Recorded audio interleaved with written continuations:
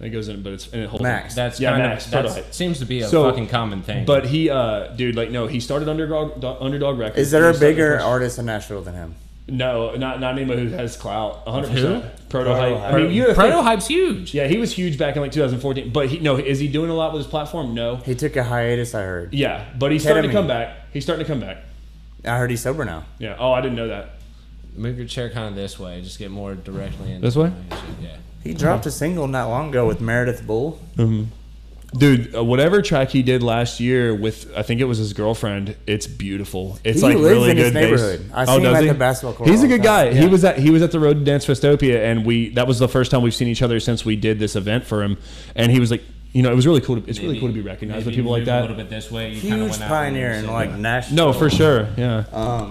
When the scene was nothing too. Yeah. Like when the scene was nothing. No, 100%. He's bass track, Bass Nectar. No, yeah, dude, he's done so much, bro. He deserves his clout. But it's really kind of a privilege to have someone like that even recognize me, and like we have a cool connection. He's very nice and humble. Very humble. And I really like the Underdog Records thing, the whole idea of it's him, right? Yeah, that's him. Yeah. That's the same basic idea that Stavi started, and I've furthered. Like we want it. There's this oversaturation of talent that doesn't have an outlet, so let's give them a fucking chance. How did he get that platform? I don't know. I mean, he was just, like I said, you got to imagine the Nashville scene has come up so much, but if we're talking 2013, 2014, it was quite barren, very inconsistent, and you just got somebody who's producing good bangers, and that gets you clout. You know what I've seen and noticed?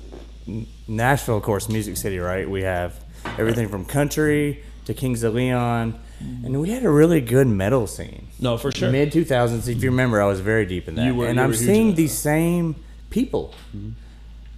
Sitting right up front on the rail, headbanging for 3 hours straight that were at these metal shows, and now this transition has come to EDM. See, man, I have. Say what you want, but I know it. I've seen it. I have an issue. Let's do a good job of letting finish thoughts. That's let's let him. And that's it. I mean, it's an open discussion, but you're seeing that same, especially with rhythm, like we were talking about earlier. Oh, for sure. There's a correlation. And it's like, okay.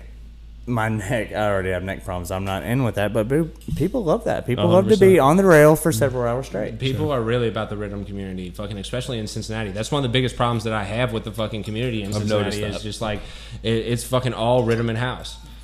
Yeah, let me slap that. Don't make fun of some house. By the way, just we are rolling. I just want to get this fucking out of here before we hit the 3 minutes marks. We are back with fucking episode 25, big 25. You guys, hey, good shit. You've been killing it. 25 episodes deep. Hello. We are here. It looks a little bit different. I am not here with my co-host Alex Harmeyer, and that's because he is gone. And that's about all I'm going to say on that matter. So we're about to get back into the fucking thing and fucking.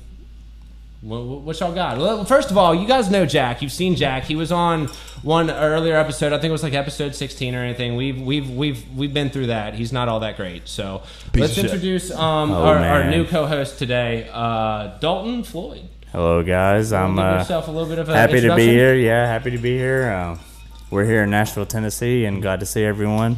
Got Keith coming in, Jack, longtime family friend, passing around the rum. Happy to be here. You know, I've always wondered why they say your house, our rules. Here we are at my house, and it's Keith rules, and came in hot. I got to deal with it, I guess, just for tonight. Dictating out here.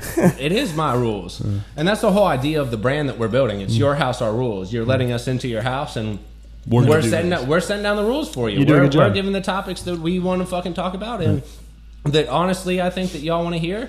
I think that we've been making strides, very big strides, in making more quality content and talking about more relevant shit. I agree. I think we've been doing a real good job, but yeah, that's where the Your House Our Rules comes from. I will say this too. If I'm going to put you on my podcast, you won't play by my goddamn rules. That's how it is. That's how it goes. You got to set a tone. I will say, hey, we're representing Cincinnati and Cheatham County hard out here, so respect to both communities. Hey, fucking doing things. Cheers. Cheers, boys. Also, Alex Harmeyer is not dead, but RIP anyway to the podcast. My bad. RIP to Alex on the podcast. But if you're listening, we need to talk about trademarking DJ Penthouse Sex as a name. We need to go that route. Let's make it happen. Well, we need to make that happen. What type of vibe you going to throw out with DJ Penthouse Sex, man? I think I'm going to go real sexual with it. Just like expand on the real douchey fuckboy shit and just go real sexual. My goal is to play that track that gets someone so fired up that they just toss the panties up on stage. That's the goal. Ooh, that's panties the goal on stage. I'm gonna sniff them right there too. Okay, well, starting off hot with the panties on stage. Guys, it's Saturday. Yeah, we've been drinking for a little bit, y'all. So I don't know what's going to happen with this podcast, but me and Dalton have been shooting the shit since like 5 o'clock today, and it's like almost 11 o'clock. Jack always going to be late, but Jack hey, fucking doing normal fucking Jack shit and fucking showing up late as shit. So here we busy are. man. We're gonna fucking figure out what's going on. You guys got a couple topics that you want to get into, or you want to hit, and I think we should probably start off with those.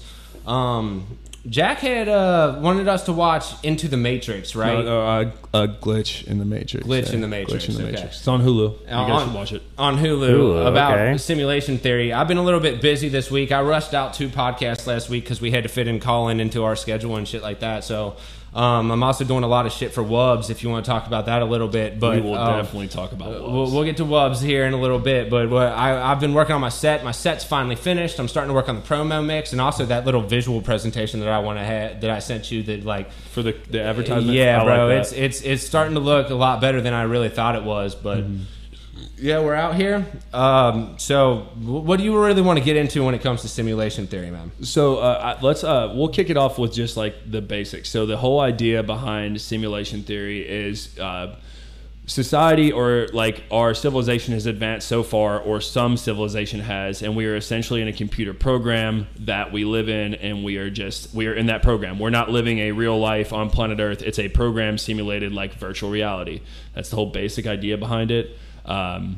It's fascinating to me. Do I believe in it? No, I'm a scientific skeptic. I expect evidence, but I am open-minded. I believe that it's possible. And the way I had somebody present it actually in that documentary is, he said to me, to believe that we are an original outside of being a copy is actually probability-wise incredibly low. It's much more likely that there was an original and they've created this.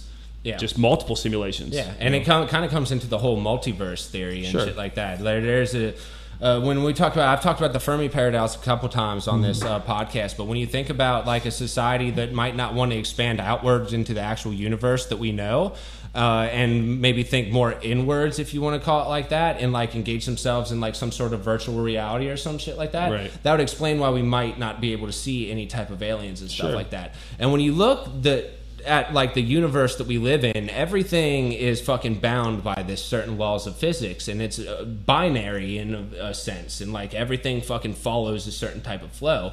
So when you're thinking about it, it kind of does make sense that we might be stuck in some type of computer simulation that has bound us to this law that we have. Yeah, and there's certain things that people point to, that people allude to, is what they call a glitch in the matrix. Like there's these signs that if you pay attention to them, you might see this is a flaw in programming, right? And one of the biggest things people point to is the like the Berenstein Bears. I'm blanking on the name. What's it called? Like where people see something and they remember it as something else. I'm blanking on the name. Is it deja vu? No, it's not deja vu. It's that's what the Mandela effect. The Mandela effect, right? So like, and it started. The reason they call it that is because a lot of people remember Nelson Mandela dying in prison like 30 years ago. But then he died in like 2014. And it was like, wait, what? Like, I didn't even know he was out of prison. There's this whole thing, you know? So that's where it started. And then people started paying attention to other things. And those are what's called, if you believe in it, a glitch in the matrix. Something that you remember as one way that maybe it did something different. And it's a sign. If you pay, like some people believe that. And then there's a guy who talks about if you go off the normal 7-week structure that we're used to, he started recording things in a 12-week structure and a pattern over years and years, and he started noticing certain things would happen on this day out of a set of 12. It's very interesting. Yeah, it's very cool, you know.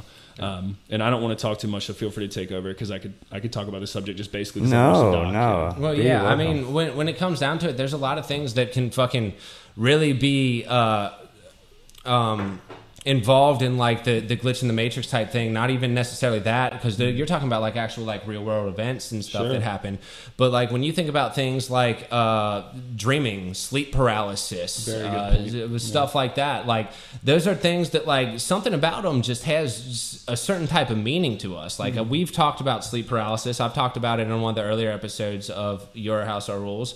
And sleep paralysis is a thing that I have dealt with, and like it's something that has like a profound like meaning to me, even though I don't really know what that meaning is, because there's just something there that when you're just locked in a space in your room and fucking terrified out of your goddamn mind, and like you feel like this presence is standing around you, and sometimes you even see those presences and stuff like that, you kind of have like an out of this world experience.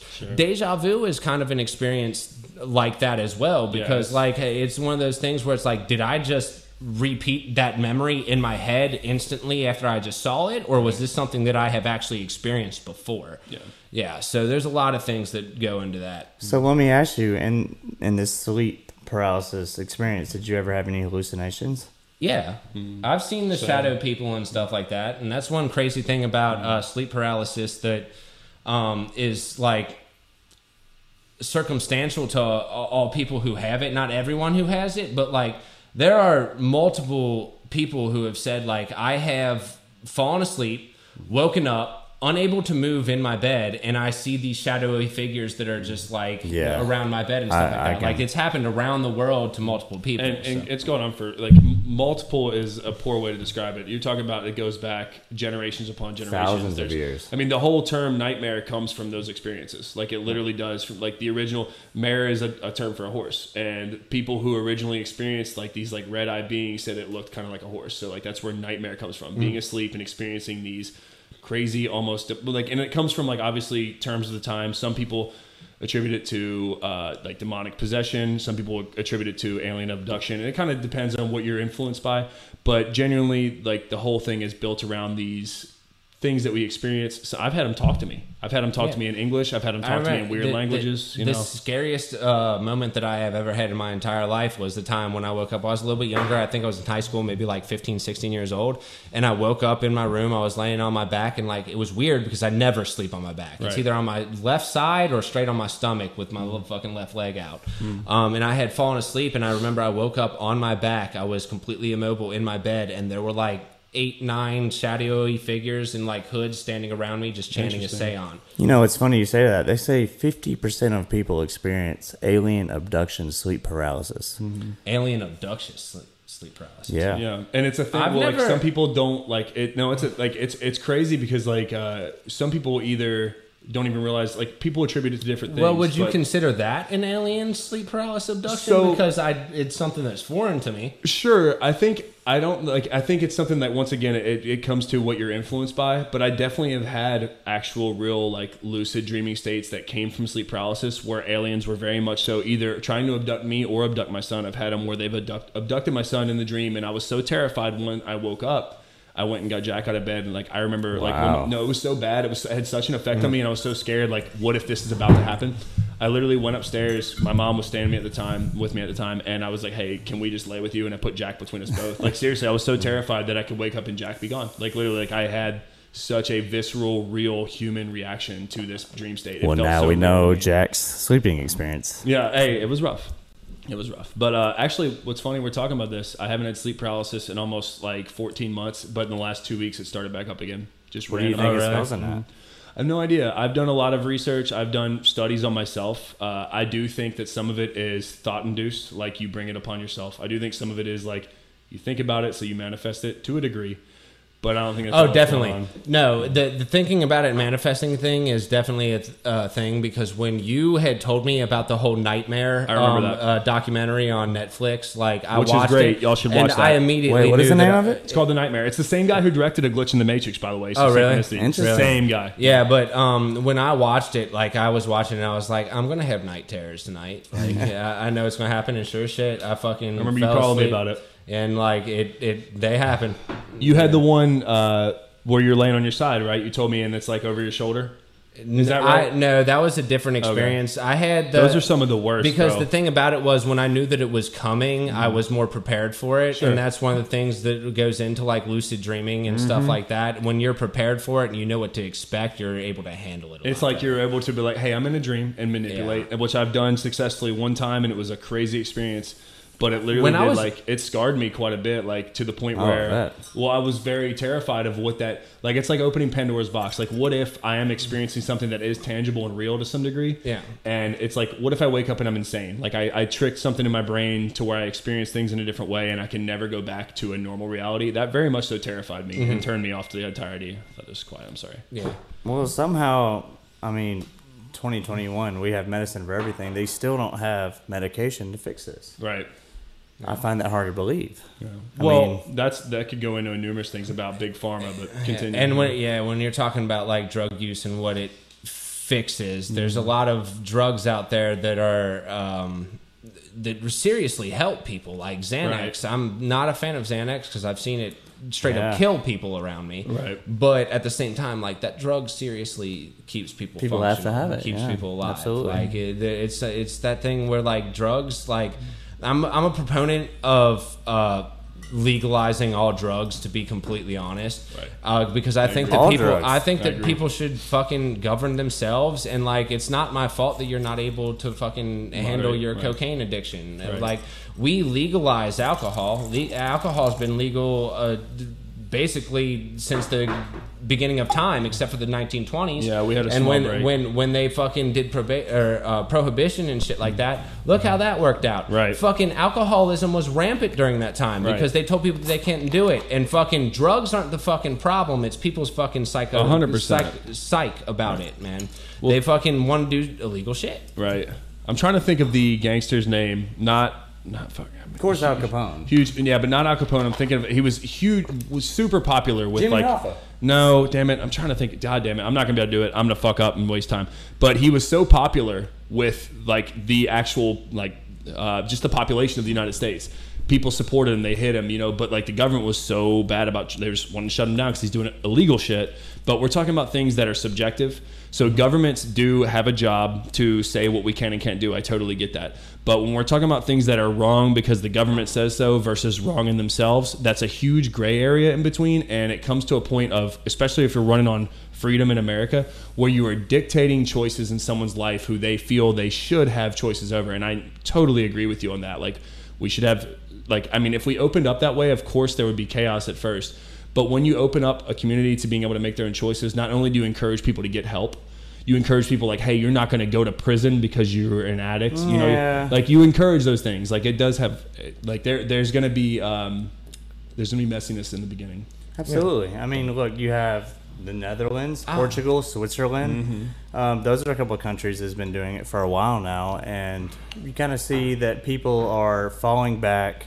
I mean, yeah, people are shooting stuff up in the streets, but I mean, but the amount of people that are shooting up on the streets, at least, has declined dramatically. Well, I don't know the stats. Well, if you look at the countries like the Netherlands and shit like that have legalized like actual drugs all the way across the board, the actual like addiction rate goes down because now they are able to regulate it and tax it and fucking tell people. I just don't know if America. And see, that's the thing. That may be the thing, though, is we are different. We have so many other issues. Yes, we have so many other issues as well that, like, we have this whole, like, I was talking to somebody about counterculture recently. Like, there literally is, and we're facing it now, this whole rebuttal of like the backside of society that we have created because of years of subjugation, years of oppression, and years of really just taking advantage of, not even just, we're talking about minorities, like certain demographics in general. It's white, black, whatever. Like, so now we're dealing with these people who are like demanding these same rights, and it's just, there's so much going on that we have to focus on if we're going to make it. And honestly, I say big if, because I would not be surprised if we capsize and something new will come from it. But like, dude, America as it's going, is there's no way we can continue, especially with bipartisan politics and how divided everyone is, and there's like just zero open-mindedness. And so I do think our generation and the generation after is making progress, but is it going to be in time? That's the question. Is it going to be in time? Are we going to make it as this last generation, the boomers, die out? I don't know. I don't know if we're going to make it. I don't know. That's fair. That's a hard question to answer. I think that there's a lot of different views that go on, and like we kind of do shit on the boomers and stuff when it comes to politics. So tired of and hearing stuff like that, by the way. Yeah, it's a very fucking. cliche thing to We're talk all about, liable. kind of. But like we are all liable. But at the same time, we're not, because like you have to be 35 years old to fucking run for office in the United States and stuff like that. So you kind of see where I'm coming from. Yes. That like there's a barrier that you have to get by, and that's an age barrier. That's limited to fucking a physical property of ourselves. Wait, so Keith, DJ Spill, you're telling me that there's someone out there younger than 35 that could potentially be a leader of our country? I don't think so. Well, so what's the problem? I think that we're It's not. a good regulation. I think that we're not asking. Why not? I think we're not asking enough questions of who could potentially lead this country. I don't think the young people have enough voice in this country. But at the same time, some of these fucking. I go to these EDM shows and shit, and of course, like they're always trying to cater to the newer fucking audience because that's the biggest audience there is. And They're I meet buying some the of these. tickets. I meet some of these younger people, and they're just stupid, man. They just don't have. They're not. I don't want to say stupid. They're not wise enough. They haven't experienced. But that's a lack of perspective. So, like, imagine this, right? So, the 35 age barrier, I think it is a good thing because it makes sure that you've got some life experience outside of just connections, right? But if we're going to talk about just like stupidity in general, first of all, every generation can be linked to a general like amount of ignorance. I changed my stance on that. I don't call them stupid. Right. Lack of wisdom, lack of experience. But even like we all have that. We have growth to do. But like if we're going to like say for example the boomers, right? Are the boomers responsible for our current position, say with climate change? 100%. But did they know? I think a lot of people didn't. So you can't really. It's honestly like very similar. And I don't want to bring this up and go too deep into it. But like society has changed so much. What we'll tolerate. Does it make it okay what they did? Absolutely not. But can we hold them completely liable? That is tough to say because you're making decisions in a time when things were different. In hindsight, 100%. You can't fucking knock them. Like I mean, The thing is, I'm 27 years old, and I already have seen 27 years young. There we go. 27 years young. Yeah, I've already seen that the younger generation kind of dictates more of the popular culture, but the older fucking society dictates more like the political side and stuff like that. And one day, when the boomers all die out and shit like that, fucking our generation is going to come up and probably have the same fucking radically different fucking perspective that the new fucking generation has. Well, okay, so the pendulum always swings in the far end, for sure, right? I do expect a very progressive liberal mind state. The only thing I do hope is that the divisiveness, the very strict line in between doesn't take hold of people too much, because there are conservative values that are important. Mm-hmm. There are conservative values that are honoring our Constitution.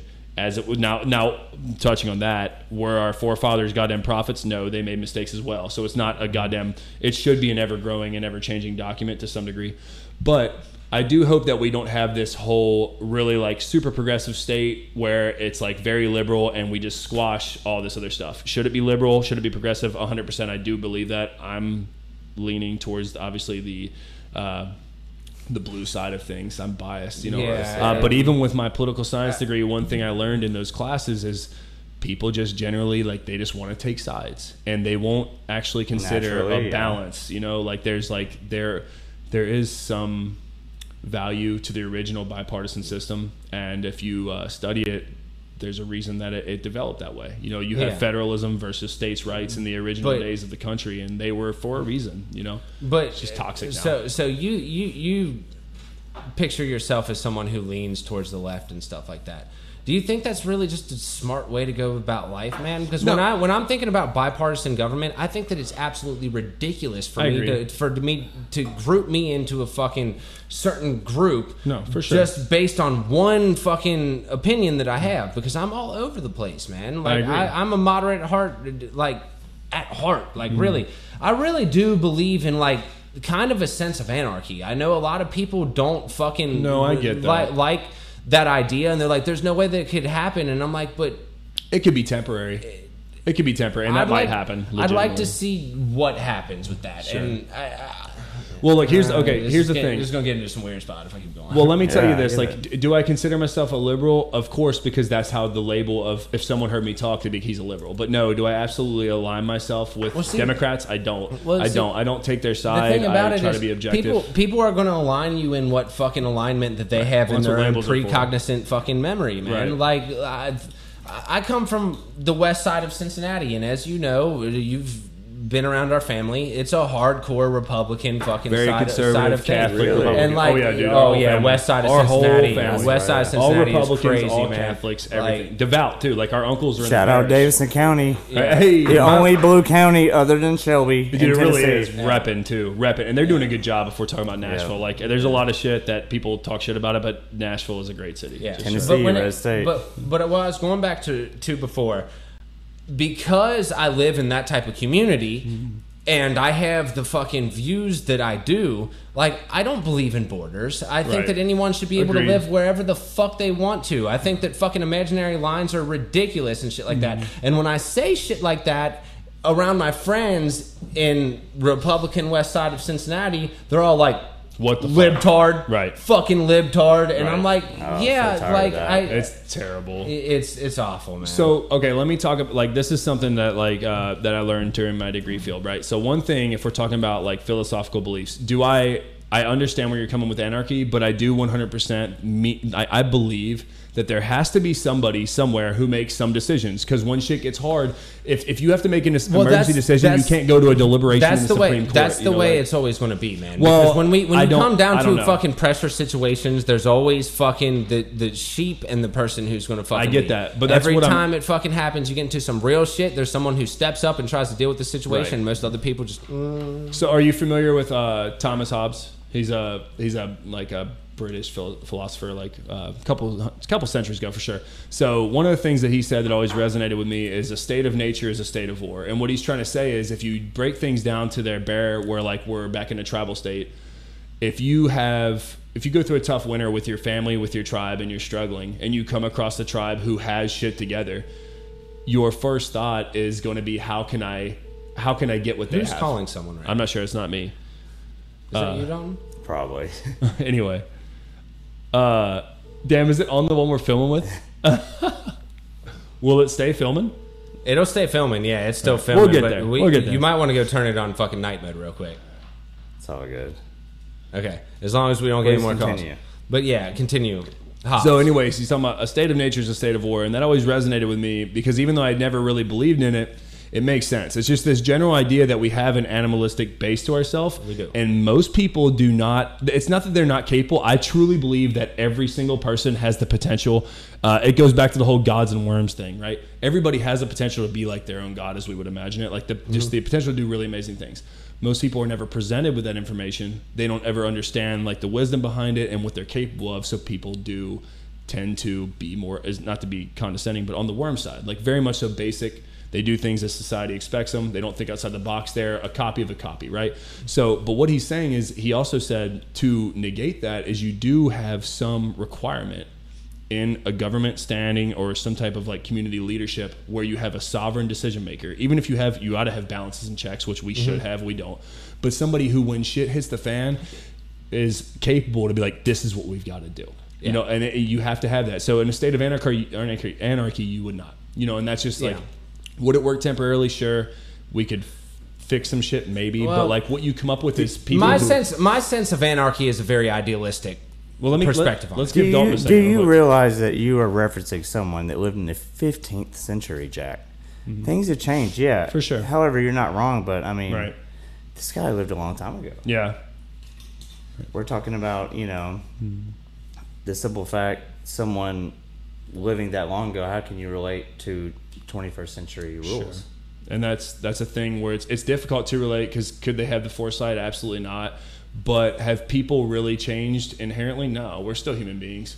We just have more advanced tools. We have the ability to do things that we never have before. We have now. That's one thing. But you don't also. think that changes people inherently? No, well, inherently, no. Do we have the capability? Yes. But if we're talking inherently, the definition of that is literally at its core. This is something that is tangible, real, that is unchangeable. Inherently is a natural base thing, right? Yeah. So are we changed inherently as human beings? No, we're not. Maybe in some small socioeconomic groups. So if you're raised in Franklin, Tennessee, maybe that changes you a bit if you're raised with an iPad and everything. But does that change you in fucking Taiwan But when or you think South India? when you think about inherently, and we're talking about like where we grew up in the fucking late 80s and 90s and shit like that, compared to someone who grew up in like the 20s and had to fight through World War fucking II. Right. Inherently, they were grown on fucking total war, world war. Sure. We haven't really experienced anything like that. No, but you're also like coming from a mindset of a very American idea. Like if we're talking about Americans or like Northwest Europe and even Northern Asia, 100%. But there were people who had nothing to do with that. Like that's one thing that's a perspective that some people lapse on. South Africa, for example, had nothing to do with the world wars. Did it register for them? Do they teach about it? Probably not. So it's just like something, if we're talking about humans in a very general sense. You don't think that South Africa teaches about the world wars? I don't know. I'm just going off of a suggest. Like it's just like I can imagine why they would skip over it. Why does it affect their country? If we're talking about like say the whole point that I have with inherently kind of fucking coincides with the generation that you were brought up in and the fucking things that you have experienced throughout your life. Mm-hmm. So like. Fucking, let's say like 600 years ago in the Renaissance, they have absolutely no idea the type of shit that is fucking going on today. So inherently, we would be vastly different from the people that grew up in that generation. To some degree, I will give you, like, that is a good, like, okay, so I guess with where you're going with that, as our perspective changes as humanity, sure, we may change. Because I do think, like, people call it a utopian society or whatever, but like, I do think if we survive this next 100 years, especially is critical through climate change and all these changes in the way we treat human beings. Like, if we survive that, maybe this generation that does will have a better perspective. And yes, inherently, maybe we will be changed. But it does come through education. It comes through being raised and like, you know, like the whole thing of like, even me raised it. Like I was born in 1987 and lived through the 90s. I've always been an incredibly like tolerant and friendly person. Shout out 80s babies. That's right, baby. We all crack babies because we born in the 80s. ADHD crazy. Anyway, but like even dealing with our grandma, who is such an amazing person. I remember my first black friend. He was super close to me, very important, and she literally pulled me aside to have a talk about trusting him. And it was like, Grandma, he's a great guy, you know. And like that's just. That I mean, probably one of the best friends you had. He was great, you know, and I have many more now. And you know, honestly, I'm so happy that that's starting to die out. There are still resistances, but like we are making progress, not only as a society, but I believe worldwide. There's just more. I believe that as a society, we're constantly evolving towards a society that is more involved with all different cultures and ethnicities. And I think the biggest thing that fucking backs that is social media. Yes. Because we are so interconnected now that like we have to deal with fucking everybody of different cultures and races and societies. So I think that it is something that we are gradually working towards a better society, but at the same time it can kind of cause more irritation in it. Sure. Because now we're all connected and we can talk shit about the culture that we don't like.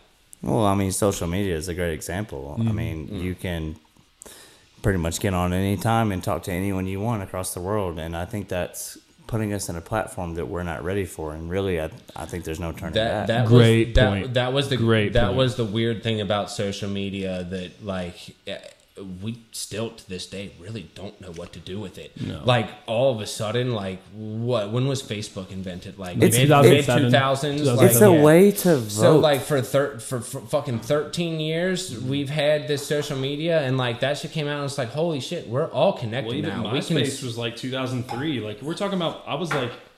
Kids are raised. MySpace was more localized. Facebook, sure. You can meet all kinds global, of people. You're right. So now it's like. Do you have any more beers, by the way? Are we out? I think we might be out of beers.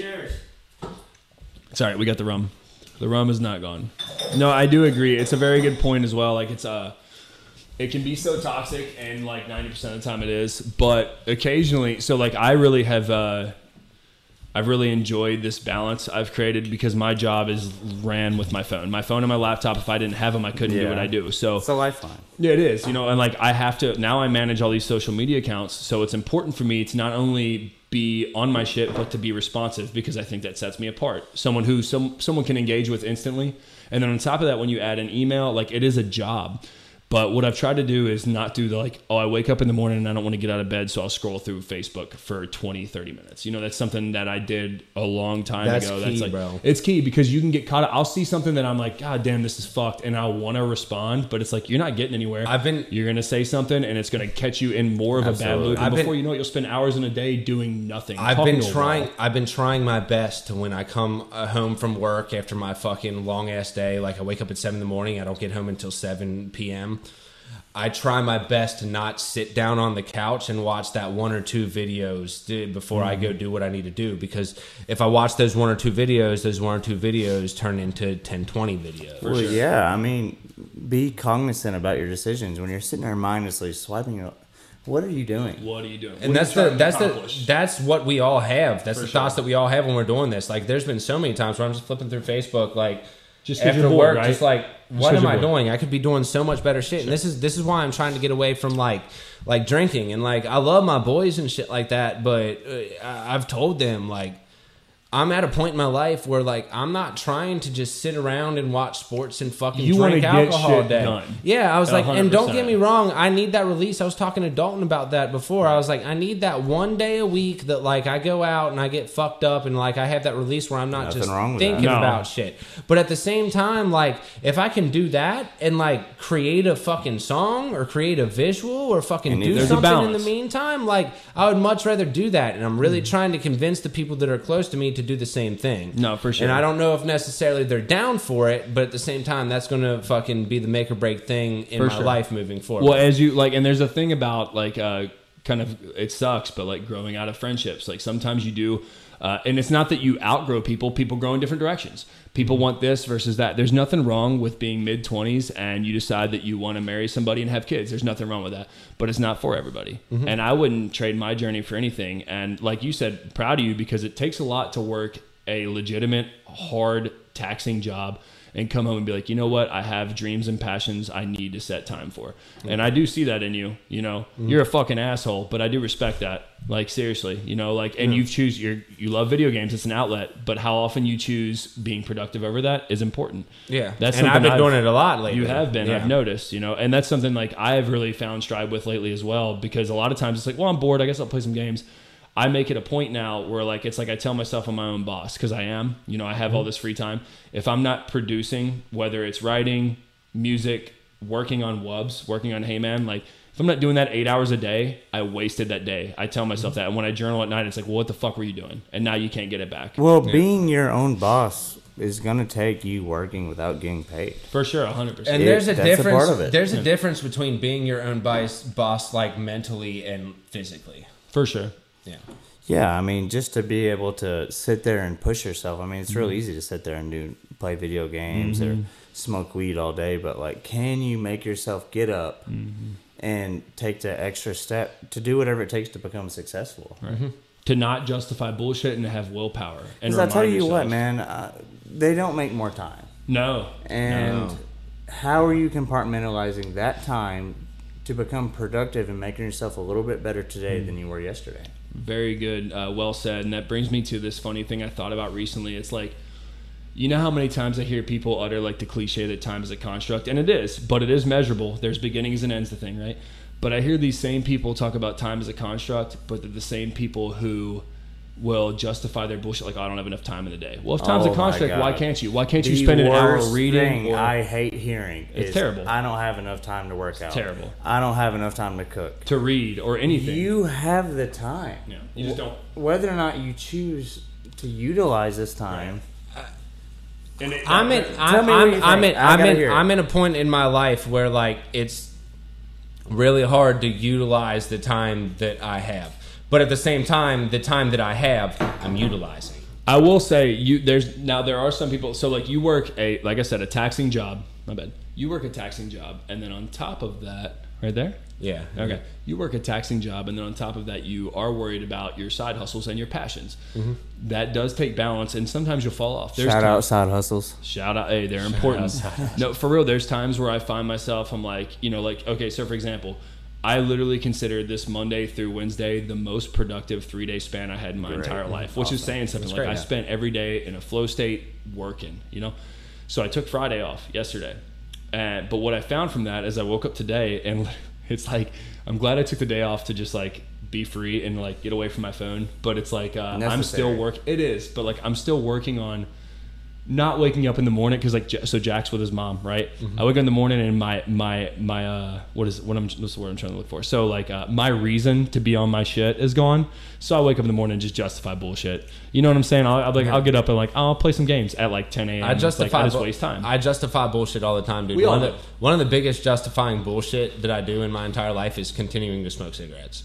And like I've cut out that's a huge one. I've cut out fucking cigarettes during the week and stuff like that, but still it gets to the weekend and I'm just fucking like, oh well, we made it to the weekend, so now I can smoke as much as I want to. Bro, don't we all do that? Human nature, unfortunately. Everybody does that. My worst thing, I'll work out all day long and eat an entire pizza. Right. Yeah. Right. So it's okay, but really it's not. And you justify it. That's human nature, so don't beat yourself up over that too bad. It's funny too, like you mentioned food, because like that's always been an issue with me. I am just now, like, shout out Kendra if you watch this. She has been on my shit for years about eating healthier, and even though like I'm one of those 20, people, 80% eating, 20% physical, in the gym, 100%. You know, and like it's funny because like I always use my own like relative health as a testament. I'm like, oh, I was raised on chicken nuggets and pizza, and look at me now. I'm 33 years old and I'm giant. I'm in, generally in shape. And she's like, but imagine where you could be if you didn't. And that's what gets me. It's like, and then she talks about my son. He has way better eating habits than me already, but I want to continue to work on him because like I want him to be healthier. I don't want him to ever go through the stages I did. I was incredibly overweight as a kid. And then I shot up 2 feet and was as skinny as a beanstalk. I'm sure you remember in high school. So it is important. Eating healthy, goddamn, do it. Don't even just do it. Whatever you got to do, eat healthier. Even if you got to pay someone to teach you or food prep, it is so important. Well, it's easier said than done. 100%. I literally struggle with it every day. Some days I'm on my shit and I'm cooking turkey burgers and everything else, and then the next I'm like, damn, I'm busy. I'll fucking cook a frozen pizza. It's just like that. Yeah, and when you can get the 99-cent cheeseburger or the $5 salad, right? What are you gonna do? 100%. Yeah, it's a thing. And then also when time plays a part, which time is an issue, even though like I'll be so busy and I'll have to drive to meet somebody for like I took somebody out for a professional dinner the other day to talk about their venue, and I find myself in such a rush, and I'm like, well, why not just grab a cheeseburger and fries before I go home, because I know I'm gonna be busy. And then before I know it, I'm just like, I feel like I literally do, like I never used to. Don't get me started. I used to feel like didn't matter, but like since I've started just feeling out what eating good makes me feel like I legitimately do feel bad, like worse when I eat worse. You know what I'm saying? Yeah, I mean, you feel sluggish. You're not digesting it the same. Right. You're not passing it the same. The statement "you are what you eat" cannot be more true. And as I'm getting older, I'm seeing, we can't just eat those Hot Pockets, those Totinos every night. Don't get me wrong, I fucking love them. But right. I've had my Totinos much more. I mean, if I don't have Tums with me, 24/7, what am I doing? And that's interesting you bring that up, because as we get older, it's like we develop, like I noticed I never used to have any food allergies, and it's probably because of my abusive. Did you get a gluten allergy? No gluten. I'm glad, but also fucking shout out these people with gluten allergies. They suck. Like I know people with them. They suck. Terrible. Like don't talk shit up. They suck, is bro. In everything. Bro. No, I know. I'm everything. talking to But no, I developed this really nasty seed allergy, and I found it when I started trying healthier foods. Like I can't remember what they're called. I'm actually minor. Like I had to go home from Western one day. I tried one of those protein packs they have in there, and it had sesame seeds. Bro, I used to eat sesame seeds all the time, and I had a very minor, but a minor allergic reaction in my throat to where I couldn't breathe. But there's some seeds that like literally sent me to the hospital. Kendra made this like healthy protein oatmeal one time.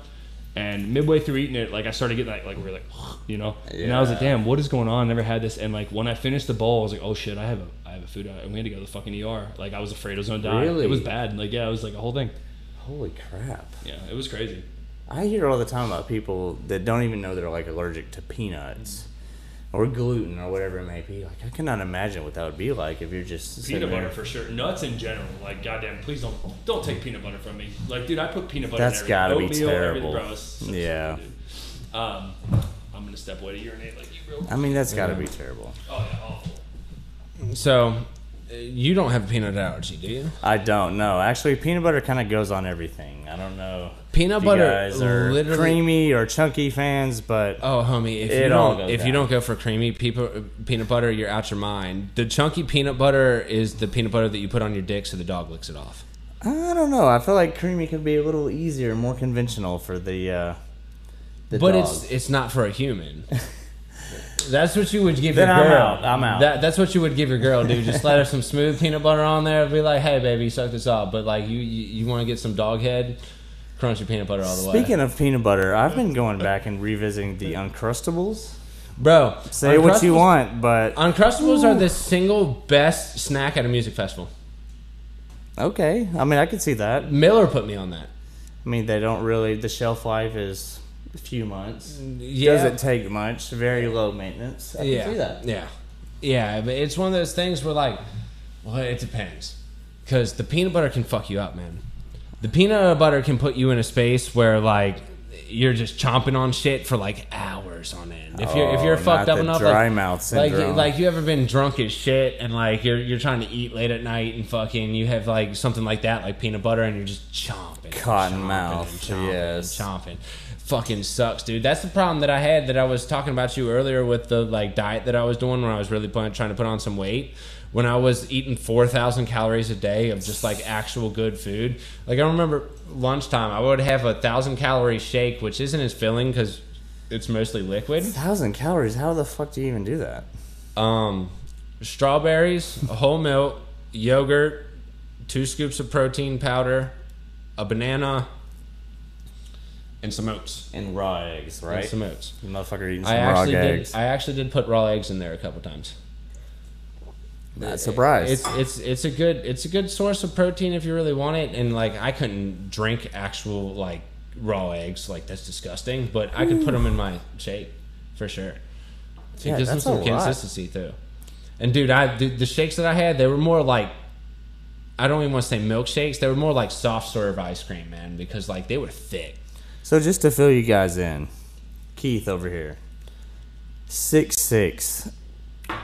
And last time I seen him, he's probably packed on a solid 20 pounds. So really proud of this guy over here, doing the work, do what it takes. Thank He's you, been man. working hard, man. I appreciate It's not that. easy.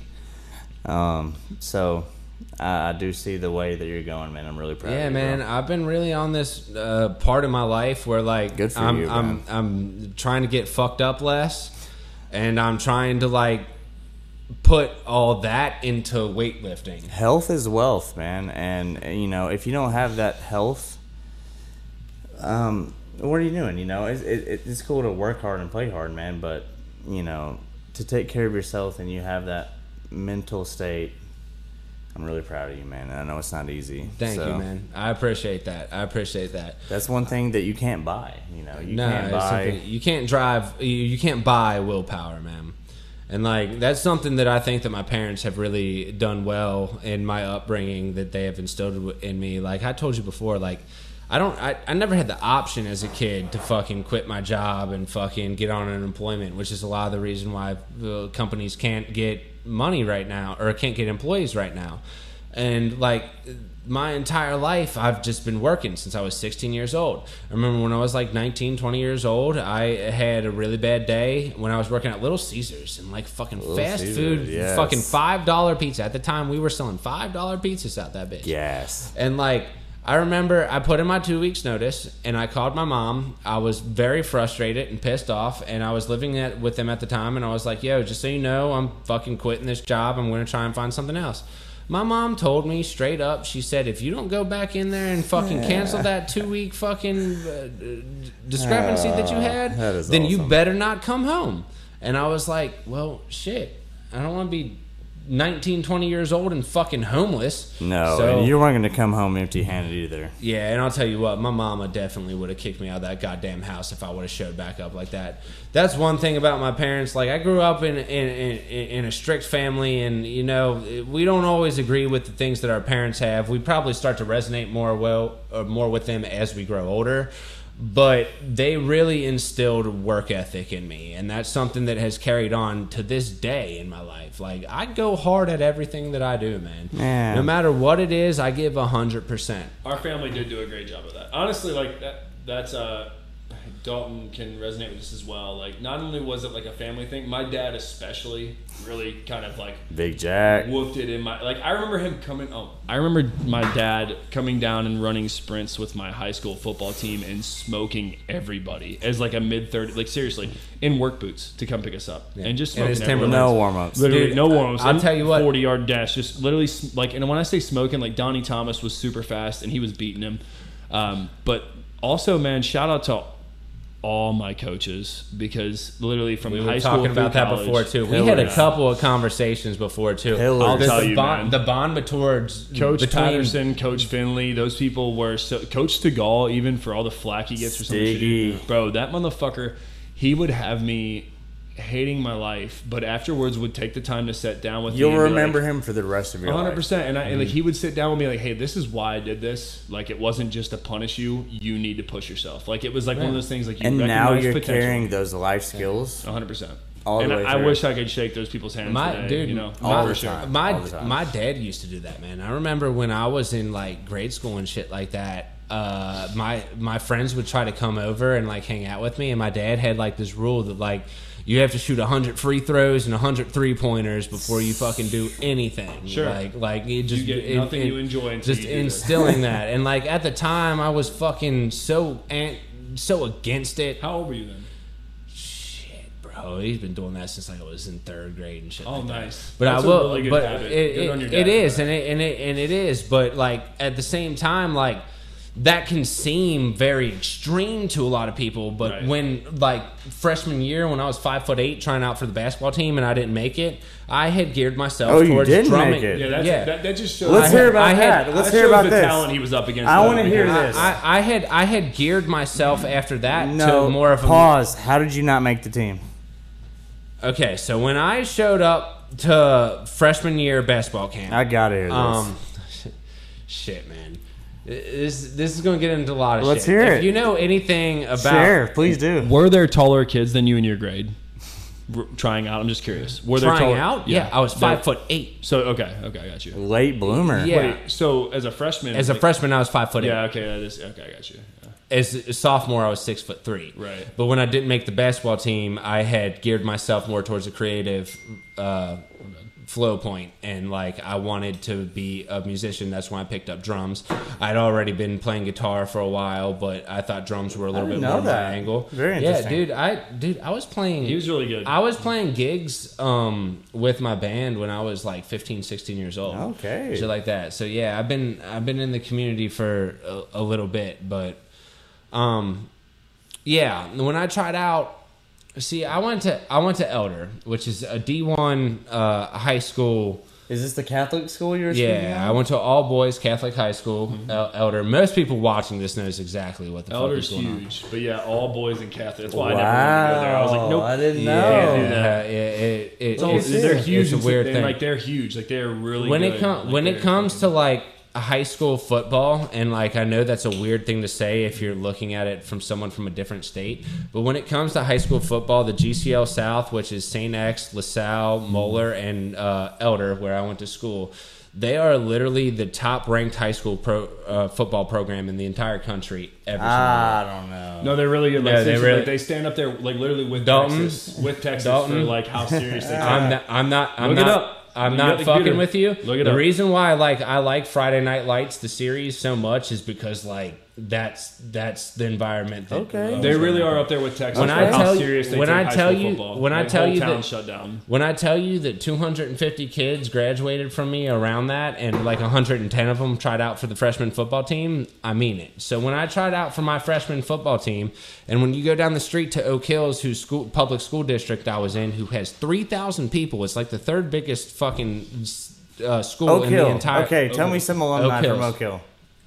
What now? Oak Hill. What about it? Who went there? A Give me some relevant, alumni. a relevant one, because there are none. Oak Yeah, Hill no, sucks. we're talking about the comparison between that public Yeah, school. there were versus there were Elder 3,000. There were three. Elder pushes people. There out. were 3,000 people that went to that public high school. There were 1,000 people that went to my private high school, and there were about 20 kids who tried out for the freshman team of Oak Hills, and there were about 75 that tried out for Elder. Basically what you're getting is like a more like families pushing people more towards getting into and that's the thing. And that's the thing about it. If you look at Elder, what it is, it's probably I'll say it. It's probably the most beautiful fucking high school campus that there is. It's really nice. You ever been there? Yeah, they have a their horseshoe stadium as well. They It's have really a incredible. horseshoe fucking stadium that sits 10,000 people, and it overlooks this fucking Gothic style like church building that they go into school in. So we're talking Ohio, This is Cincinnati, Ohio. the home of the NFL Hall of Fame. That's Canton. It's still in the state of Ohio. That's Canton. Yeah, it is. Yes, that's Canton. Okay. Yeah. So we But- got some deep roots. No, here. it is. I mean, you got to think It's- like even it's though the deeply Bengals rooted. and the Browns, And have- that's another thing that I will say about it. There's a lot of fucking politics and shit that goes on because, like, dude, all our uncles went to fucking Elder. Yeah. And fucking All of everyone them. before them went to fucking Elder. Which is actually kind of funny to me. I've always thought this is interesting. Like I do sometimes. Like I'm really happy with where my life worked out. But there was a time in my life where I legitimately believed I was going to go to the NFL. Like I really did believe that. And I wonder if my journey would have been different if I never moved and went to Elder versus Cheatham County, where they don't.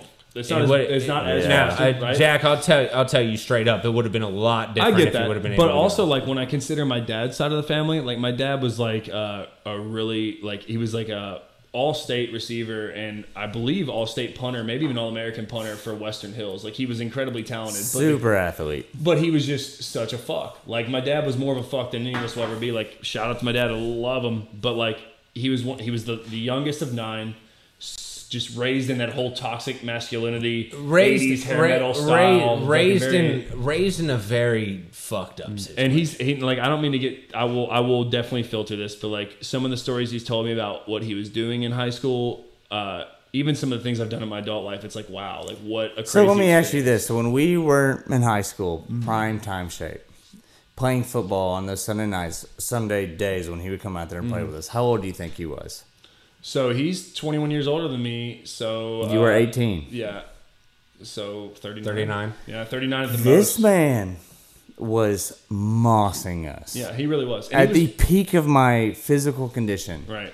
I mean, on a completely different level. In work boots, and he like literally like legitimately like. Did I some tell? of- Have I ever told you where my love for Timberlands came from? my dad? Your dad, yeah. Well, honestly, like, and the The thing is, Tims? like, He broke yeah. the Tims out. Bro, Oh, yeah, I remember he one fucking- time. I remember one time specifically. I was in middle school, and like we have those Paris festivals that happen around Cincinnati and stuff like that. And your dad showed up in fucking like shorts and Timberlands, bro. And Probably I either was like, shirtless I or was in a like, cutout. I was like, I don't know what it is about these wheat fucking boots that he's got on, but I'm gonna wear those when I was older. And like, yeah. So, like, the thing about my dad, and to give myself a little background here, is like he was incredibly athletic.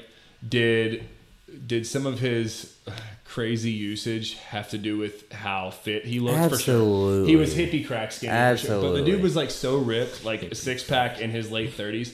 But like he, I don't know. For Was he all his- smoking cigarettes at the time? Because I was Yeah, mind no. blown. Bro, yeah, he does. Did he have long range stamina? No, but in a 40-yard dash, did you Oh, fuck when with it him? came No. to mossing me, Well, apparently my Uncle Joe, his brother, was faster than him.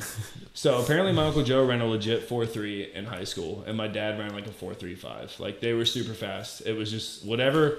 I don't know. I'd beat the shit out of your dad in this problem. so as Bro, come on, dude. as we're here, Al Bundy talking about the heydays, we're wrapping up on an hour.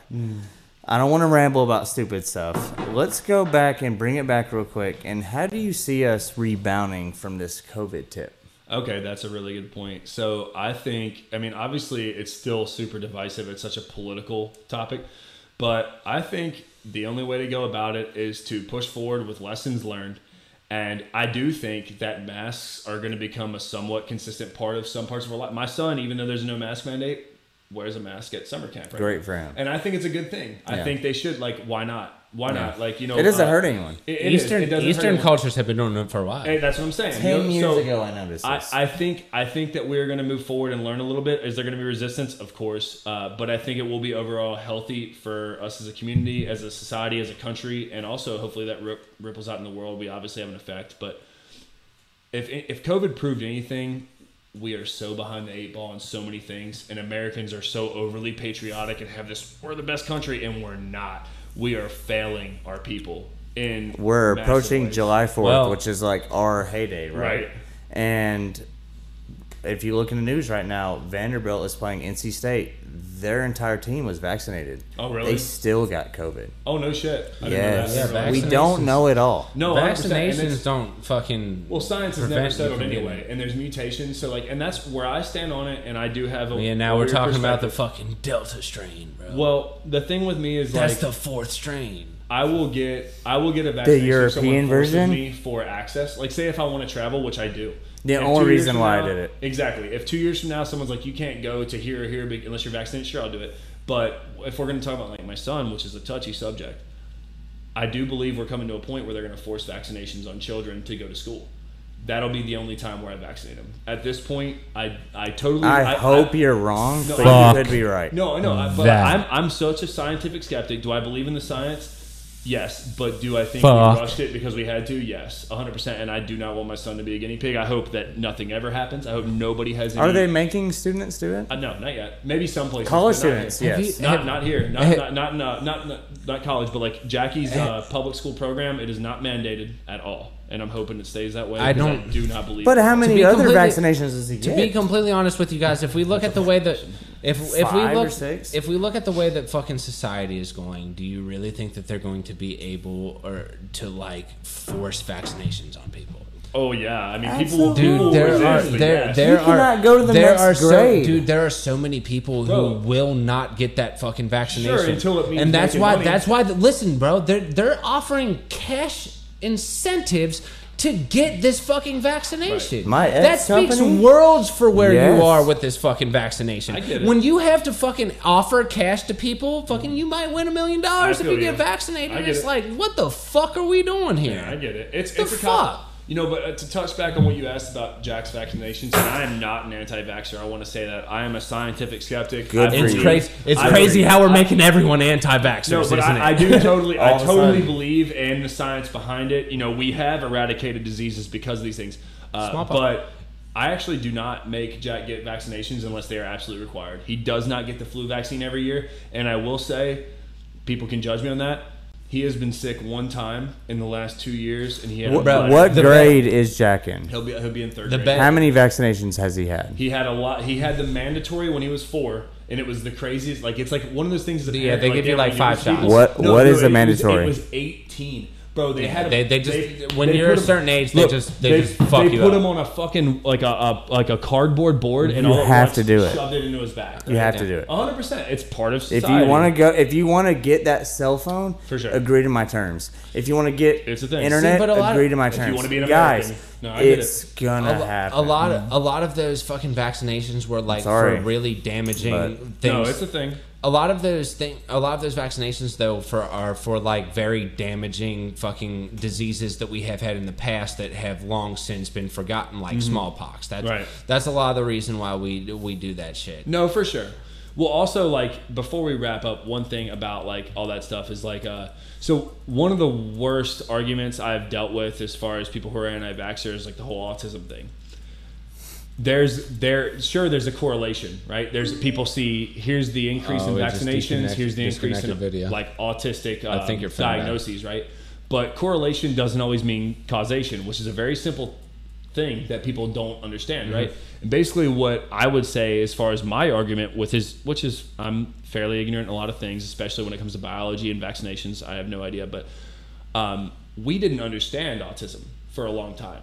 So if we're just starting to understand it as a society and we're starting to be like, hey, this person is on the spectrum, there is a correlation between our increase in vaccinations, which is required. So it's easy to be like, well, here we have this autism spike, here we have a vaccination spike, but does it absolutely mean that it's causing it? I think no. I really do I not think there are believe so. more people that have autism than you think. Oh, 100%. Everyone's on the spectrum. And look, Every single person's on the spectrum. I will tell you this, Facts. like when we talk about This people... is actually something that I've had talks with my cousin Rachel and shit like that. And our cousin Jimmy is actually on Fully autistic. Yeah, like, he's very much he's so. autistic. He is To the point where it hinders his... I don't know if it's Asperger's or Asperger's. My mom always fucking drills me on this one, but like Apparently it's Asperger's, but it sounds weird. but- Yeah, I've always called it Asperger's, but he's legitimately autistic, like fully on the spectrum. And like we were talking about this before, man. Like he's been demonized in our family because, like, which is unfortunate. It's very unfortunate, but it's because, like, our family just doesn't understand what the fuck is going on. Which is a huge thing with a lot of people in our family. No offense, love you guys, but, like, the open-mindedness needs work. But if we're gonna, like, one thing I was talking to a friend about, she was talking about how scared she was to have a kid because her fear of, like, well, what, no matter what she does, if she treats the pregnancy exactly as you're supposed to, there's still the chance, right, that a child could come out and be on the spectrum. And I said, look, yes, that's a chance, but if we could just quickly reference Elon Musk, who is very clearly on the spectrum, and it probably did inhibit him at some point, but he learned how to. Really, I mean, honestly, like, he learned how to focus on the genius part of it and has enhanced. I mean, he's one of the most influential people in the world. He makes a fucking tweet and crypto shoots up and down. Like, it's crazy. The thing about fucking autistic people that people really do not understand is, like, they are very generalized into one topic. Right. Like Jimmy Joe in our family, like, he is very eccentric about Nintendo video games. And that's like his niche. But my mom, at least that's a good one. my mom used to teach Sunday school, and she had an autistic student, and, like, this dude could rewrite code on a computer at 8 years old. Awesome. Right, and it matters how you harness it. Literally, that is what it is. Like, if you understand it and you're able to direct, because it, like, people do say it's a link more to, like, our genius side. Like, it literally is tapping into, I can't remember which side it is, like left brain or right brain, but, like, there's this organizational part of you that if you use it, like, I think right side is more scientific and mathematics, and left side is more reading and English. If we're talking literature. like creative side, left side, right? Yeah. Okay. So if we're talking right side, like, this whole photographic memory of numbers, for example, can be such a huge boon to how you advance in society, because then you see a formula that, say, someone like me who saw it and just it went out of my mind. You remember it, you know how to attack it, and then before you know it, you're looking at things that make no sense to people, and it's nothing to you.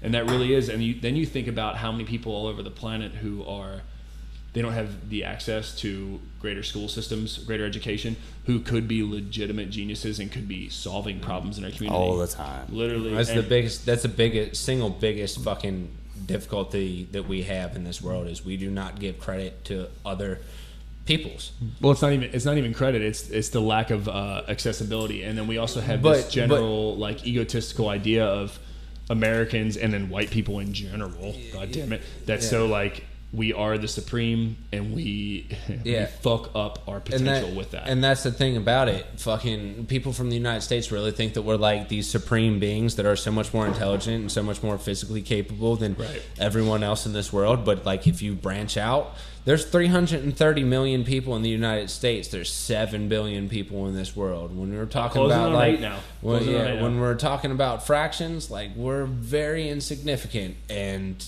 we could do a lot better. And I think that in order to become an advanced civilization, like we would talk about with like aliens and stuff like that, like just talking about an advanced civilization, in order to do that, we have the ability to grow and learn off of each other, and we have so many people in this world that are willing to do that. We just need to give, like, it's off, but we just need to give, like, 7/8 of the population the ability to actually sit there and think creatively. It was something that I talked about on the last podcast. I don't know if you watched or anything. I haven't seen the latest too, I think. I was talking about, like, universal income and how I think that it could be something that is beneficial, because if we move towards, like, a more automized society where, like, robots are doing the more blue-collar menial jobs and stuff like that, then that opens up people to be more creative and scientific with their thinking, and that could advance us heavily in the future. Agreed, Yeah, but at the same time, when we look at what's going on right now with the coronavirus, where we're paying people $600 a month to just fucking not work and shit like that, then it kind of creates an issue. So I agree with that. Yeah. No, I do totally. Like, it's funny because so this other documentary I told you about, like, outside of A Glitch in the Matrix, you should watch Unacknowledged on Hulu, and it's literally, like, one of the most comprehensive arguments for UFO visitation that I've ever seen. And, like, bro, like, when I tell you, in my late teens and early 20s, I believed it 100%. I dug into all the videos, all the research like that. I spent most of my free time doing that, especially after I got kicked off the football team. And then in my mid-20s to late 20s, when I started getting my degree, I became more of a scientific skeptic just because I erred more on the side of like I require evidence. I require evidence. That's exactly the way it is. Not like if I have an anecdotal personal experience, sure, right? But still, I require something empirical that other people can view and decide on, right? But this right here has kind of flipped me back to the other side where, like, seriously, it's only 90 minutes and it's so comprehensive and includes so much information and it's all these high-ranking, like, military officials who have no reason to lie. No, dude, bro, it's we crazy. Talked about it in the episode that we did about aliens. You man. guys like, did a good job with it. Like, but hey, you need to watch this because like what they do and the way they present it is something else. And then they also talk about like how we could potentially be heading towards a, you're familiar with a false flag event. Are you familiar with that term? Maybe. So it's like if you imagine 9/11 as a staged, or at least we understood what was happening, hoax. That was a false flag event to get the American population to get on board with our war with the Middle East so we could attack and take advantage of their oil, right? That's a false flag event. Okay, yeah, I know exactly. Invented to manipulate the populace, right? So in this, they talk about how they expect a false flag event coming, where kind of like Orson Welles did the whole radio thing back in the... yeah. But bigger than... War of the Worlds. Bigger than COVID. Yeah, like literally an alien invasion as a reason to, we all need to unite. Dude, we've been doing it. We've been doing it forever. Fucking, when you look back at the fucking thing, like, Project Blue Book is like a real thing. Like, oh, yeah, for sure. Like, man. because of the fucking tensions that we had with Russia, the United States government had fucking agents who were legitimately trying to convince us that this shit was all fucking not UFOs because they didn't want people to get scared that it might be Russia or something like that. Yeah. It's a crazy thing. And, like, one of the things, so like we didn't touch on this, and I know we're not rolling. One of the cool things rolling. Oh, we are still rolling? Yeah, oh, cool. I've been rolling. So, if you do watch A Glitch in the Matrix, and we're kind of jumping around here, hey, these dope segues that Your House Our Rules has. We never have dope segues. But one of the cool things that they talk about is kind of like the origination of simulation theory, even before it had a name. So let's get into it a little bit. We Sure. can go for a little bit more because we never actually talked about simulation. Let's talk. So like Philip Dick was a writer in like the 60s and 70s, yes, and he's the one who really furthered the idea, and his experiences with basically. He would have these experiences where he felt he was like in this, like I'm going to do a terrible job. Watch it. But like he was kind of like the originator of it, the simulation theory taking hold. But since people have ran with it, they've started referencing older, like basically philosophical tenets that kind of have, they have like a simulation theory idea. So if you're familiar with Plato's, what is it? Allegory of the Cave. Okay. Allegory of the Cave, which is one of my favorites, right? The whole idea behind that. You're talking about the Plato, right? Okay. So the whole idea behind. Plato. No, it's Plato. So look. No, it's Plato. Allegory of the Cave, right? He talks about if you imagine three men chained up, imprisoned, right? And they're in a cave. All they can see is this backdrop of a wall, a cave wall. And everything they're presented in their reality is a shadow from, say, a fire or a source of light behind that, be it an actual fire or be it the cave opening, whatever. So if you imagine people actually literally like, I don't know, fucking either doing shadow puppets or figures, all they see for their reality is this shadow on the wall. So their idea of, say, like a horse is someone's impression of their hand, whatever. It's just like the whole thing is like they have no actual reality. They have nothing to base their reality on except for that. Well, one day, one of the imprisoned people gets away. He runs out of the cave and he's immediately blinded by the sun's light. He's never adjusted to it. So his first impression is, I'm not ready for this, right? So he shuts his eyes and he takes a minute and he slowly starts to open them. And then he sees these beautiful flowers, all these colors he's never seen before. He sees the sun. He sees whatever, trees, dirt. And it's incomprehensible. He has nothing to frame it against. There is... just this huge difference. Jack, again, let me stop you right here. Sure, We're referencing someone 2,500 years ago. Well, okay, tell me how this relates to today's society. I'll get there. Okay, actually, that's a good question. Plato had some very fucking advanced views on like our entire physical world. So let me I can wrap that all up really well. It's a good question. So look, so then the prisoner gets captured eventually, right? He gets captured and he's taken back to the cave. And he tries to explain to the fellow people that he's locked up with what he saw. Not only do they think he's crazy, but they don't believe him, right? So how this would wrap into our normal yeah. world is when you have people who have this very limited perspective, they've never been introduced or experienced things that would, to put it as Jason Silva does, expand your cognitive Kansas to where the point that it blows your mind to the point where you can never look at reality like the same again. When that happens, you just like it's when you're talking to people who don't understand, basically if they have no way to compare it, you just sound crazy. It doesn't matter if you're talking in facts. Unfortunately. You get what I'm saying? Yeah. So that's how it does relate. It doesn't matter that it's 2,500 years ago. The whole point behind the allegory of the cave is this idea of perception. And if you don't have an accurate perspective of the world, then, or not even of the world, like, because it's all subjective, but just the idea of when you're trying to present something to somebody who has no idea, you have to prepare for cognitive dissonance, for their ego, for any rebuttal that may be opinion-based and not in fact at all. And wrapping it back to simulation theory is basically what they said is this is kind of our earliest example. Jesus, I'm sorry. Thought I turned it off. It's our earliest example of somebody saying like, well, maybe we are in a simulation and we are only presented with information that somebody deems us ready for. And every once in a while, for example, sleep paralysis, lucid dreaming, or tripping on LSD, psilocybin mushrooms, it takes us out of our cognitive Kansas and we're able to see things that are actually there, but we have no perception of. Okay, so with that being said, have you ever had an out-of-body experience? 100% I have. Yes, I've had... Can you hear me okay? So I've had out-of-body experiences with both lucid dreaming and just experiences with hallucinations. I've had experiences where not only could I see myself in kind of more like, as you would describe it, like a physical realm, like looking down on myself, but also, if you're familiar with the term astral projecting, I've definitely had an experience where I felt limitless, and it was literally the most terrifying feeling I ever felt. And if I could explain basically what it was, is I realized in a dream state that I was in a dream, and I took advantage of it, and I thought, how cool would it be to fly? And I started to fly, and I was looking down at the earth below me, and basically the whole idea that I have, like, even though I thought I had control, it was very new to me.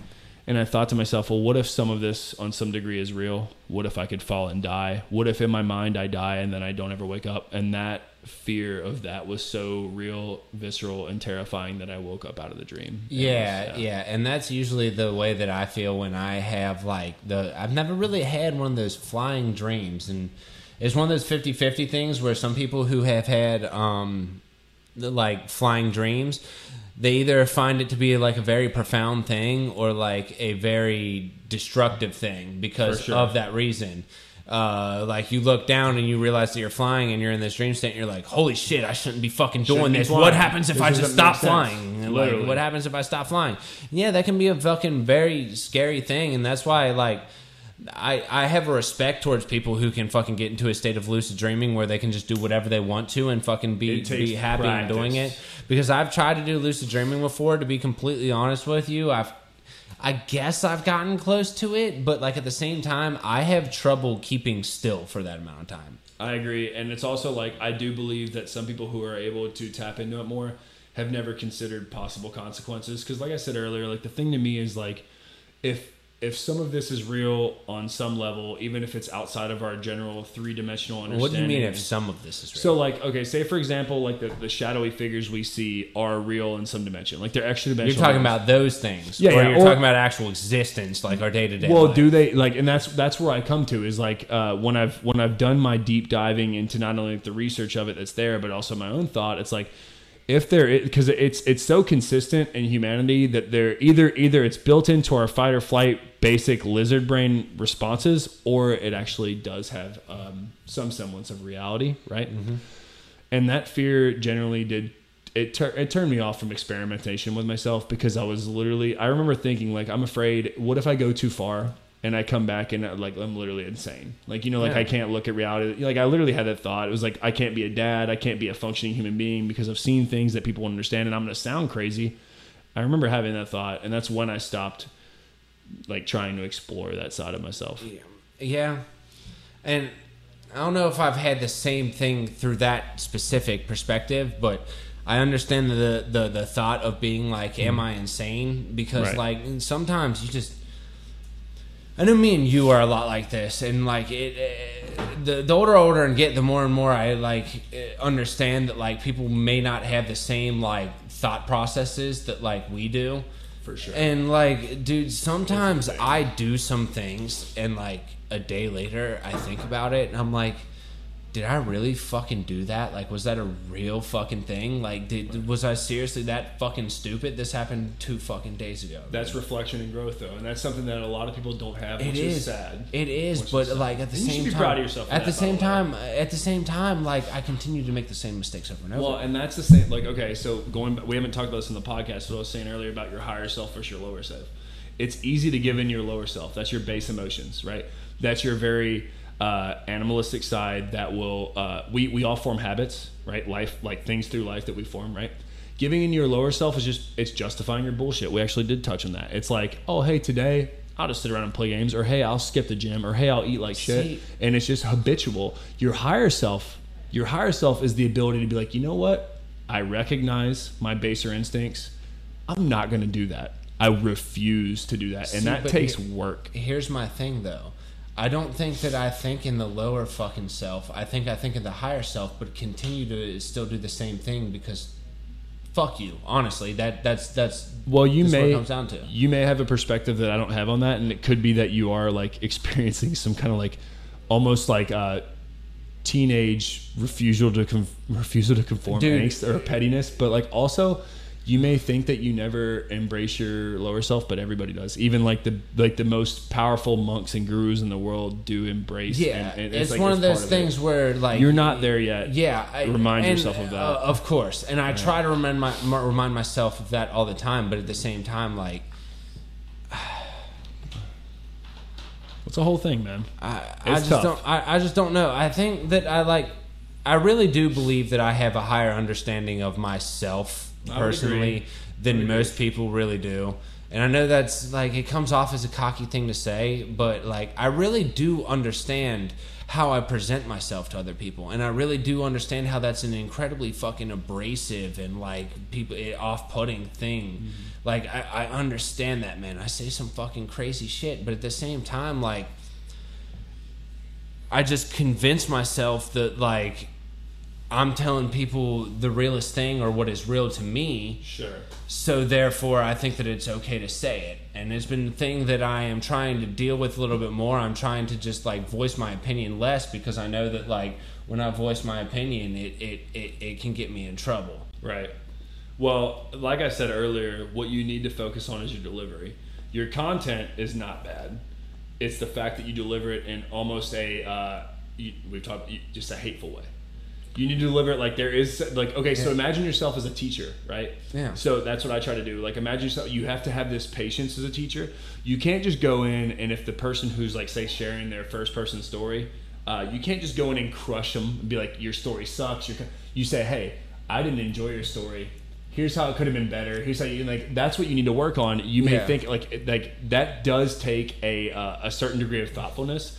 But if you can't do that, then you can never teach anybody anything. See, and I do have that thoughtfulness to the point where, like, I recognize that I am doing it. But at the same time, like, I have such a higher standard for things that, like, I really believe that, like, the advice that I am giving to you is going to be beneficial to you. I agree. Like, whether or not you take that advice is one thing, but I really believe that fucking the shit that I am saying to you is fucking something that you should listen to. Sure.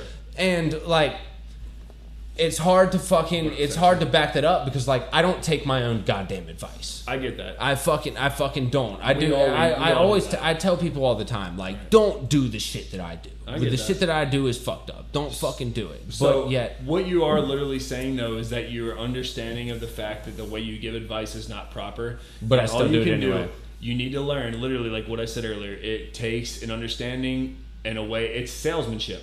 It's literally salesmanship. A way to disarm yourself so you're not grandstanding, cocky, or coming off just like pedantic in general. Just like the whole thing is just like you need to find a way to get through to a person that disarms their ego and sets aside their boundaries. So maybe the information may affect them. But see, I have different levels to the people that I talk to. Sure, of course, but that also takes, if you're talking wisdom, it takes wisdom and perspective to know, okay, so like something I say about myself is I could talk to a crackhead on the streets as well as I can go talk with President Obama. I really could. It doesn't, I can relate to people, you know? It does take time. I wasn't always like this, but you could be that. You know, just like Dalton's really great at it too, the way he talks to people. Every country I go to. Yeah, you're incredible. It's like I pick up this fucking lingo that I don't even know exists. Right. But it's relatability. It's like seriously, it's the ability to see another person and like kind of have a reflection of how you see yourself in them. Like I see the same mistakes I make. I can relate to them. They're human. How can I get them to see something in a different perspective? But then also what that does grant you, and this is really important, especially in my life, is it grants you the open-mindedness to be like, whoa, what am I missing by talking all the time? And I remind myself to shut my mouth and listen. Yeah, and that's something then you that learn I've been a fucking doing. lesson. That's something that I've been doing a lot more recently, and Good for you. It's helpful. It's a huge thing. You want to talk about fucking personal growth? It takes listening, even if you disagree completely. You should always. It's like mental gymnastics. It's like human nature. Sorry to cut you off, but it's human nature to try to like one up people. Yeah, and like, dude, at the end of the day, nobody gives a fuck about what you have going on. Right. Sit back and listen, because I promise you, just as bad as you think you have it, people have it way worse. For sure. And bro, sometimes people just need someone to listen to. Mm-hmm. Yeah, that's true. What are we at now, time-wise? I'm sorry. I'm curious. We're at about an hour and 25. Buck and a half. May I share something with you guys? Of course. So I want to talk a little bit about Wubbs by the Waterfall. For anyone Please who promote for us, okay? No, for sure. What is today? The 26th? Yeah, we are 20 days out. June 26th. Okay, guys. A big event is coming out. And Jack, I've known him my whole life. Very proud of him. Tell me about what you got going on. So 20 days from now, July 16th to the 18th, we have Wubbs by the Waterfall. It is the biggest event Heyman Entertainment has ever thrown. It is absolutely going to be beautiful. We have pulled out all the stops as far as accommodations for people, what their ticket prices are going through. Not only is the production going to be next level, but we have a legitimate... if you don't know where Cookeville, Tennessee is, this venue, beautiful. We have literally a full-fledged waterfall 3 minutes from the venue. It is part of your ticket price to be shuttled there. Hour from Nashville. An hour from Nashville. Whole thing, and it's going to be incredible. I would definitely appreciate the support. Reach out to Jack Hay Jr. How much are tickets? So right now we actually just entered Tier 3, which before fees is about $125 for a 3-day event, for a camping event. If you're into electronic music. 3 nights, $125? Are you fucking kidding me? I'm saying, brother. Good for you. But we're coming up on that, and before whatever Keith, how he likes to wrap up things, I would like to share something real quick outside of that. So we were just talking about Plato's Allegory of the Cave. Something I wrote last year, if you guys are familiar with, I'm a huge fan of space science. So the Perseverance launch that went to Mars and deployed our latest I'm blanking on it, but our rover there. Yeah. So we deployed a drone, didn't we? Yeah. There's a drone that comes off. It's incredibly advanced, and it's just I love it. But when Perseverance launched, I remember being really struck with this inspiration, and I wrote something I'd like to share with you guys, and it has a relation to Plato's Allegory of the Cave. Basically, it's about perspective. So it's titled Perseverance, and it goes, imagine being on that rocket ship.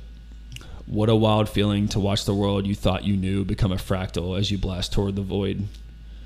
The people turn to incomprehensible colors so quickly that it must seem like still art.